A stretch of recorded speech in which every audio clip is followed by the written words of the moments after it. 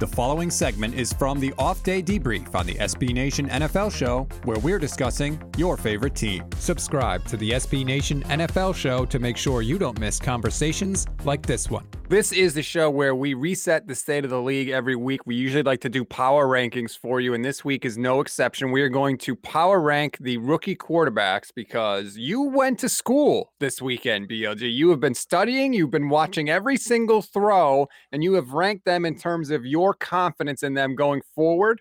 Stats, that is correct. I'm going to start at the bottom. And by that, I am starting at number 1 overall in the NFL draft this past year with Trevor Lawrence. Wow. So you're saying Trevor Lawrence you have the least confidence in right now? Well, just based on, again, this is just based off of one game. This isn't based off his entire career. We're just, putting this in a vacuum and judging it off the first preseason game. Obviously, I think I'm not panicking about his career just yet. But based on what we saw from the first week and out of these 5 rookie first-round pick quarterbacks, I just was least inspired by what I saw out of him. Now, in fairness, he didn't play a ton. So, it's not the biggest sample size here. And before I even get into Trevor Lawrence stats, I kind of want to give a disclaimer for preseason in general. It's like, how much do you make of it? I remember once upon a time, Sam Bradford going up to Green Bay and going 10 for 10, and every Eagles fan in Philadelphia thinking the team was going to win the Super Bowl that year.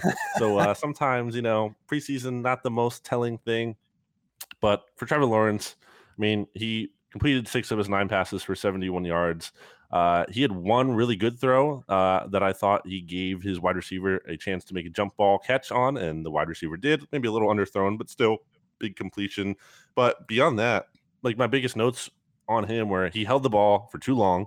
He actually had the highest percentage of pressure assigned to the quarterback by PFF in terms of he was inviting pressure and sacks and everything. Also didn't like this one throw where he threw off his back foot fading away. I think he kind of did that a couple of times for incompletion. So I don't think necessarily his offensive line situation might have been the best because the Browns were getting a lot of pressure on him. But just didn't see a whole lot out of T-Law. The first thing that jumped out to me, he wears the smallest shoulder pads I've ever seen. I didn't even know if he had shoulder pads on. That's how small it was. I'm going to date myself, but it reminded me of Ed McCaffrey back in the day. Just the tiniest shoulder pads I've ever seen. Am I the only one that noticed that? I guess now that you say it, I kind of see it. Those shoulder pads certainly didn't help him from getting sacked. There wasn't less shoulder pads for people to grab on because he was sacked twice. And even I believe after the game, Urban Meyer did say that he was holding on to the ball for a little too long, wants to see that sped up, which, I'm sure it will. There's a good chance it will. They'll work it out. We get more comfortable in the offense. But if this offensive line, as bad as it was against the Browns, well, then I think Trevor Lawrence could have some growing pains to go through. And I'm not like you. I don't want to make any conclusions off of one preseason game, especially the first preseason game. But I will say and have said from the beginning that I'm not willing to just blatantly put down that Trevor Lawrence is going to be the best quarterback in this class just because he was picked first overall, or just because, people seem to think he's this generational prospect. Many, many, many, many times in the last 20 years, the first quarterback picked has not been the best overall in the draft.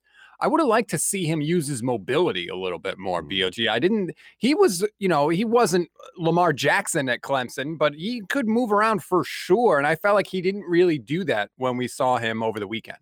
That's a good point. Yeah, when I was watching every throw, I didn't really see him roll out a whole lot, seem confined to the pocket. Maybe that was part of the goal.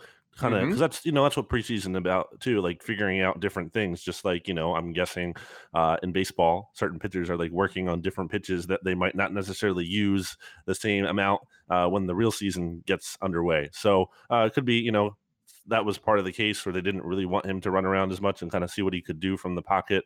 But yeah, if that's the case, then I would hope in the real games he does use his mobility a little bit more. You can hear the rest of this conversation by subscribing to the SB Nation NFL Show wherever you get your podcasts.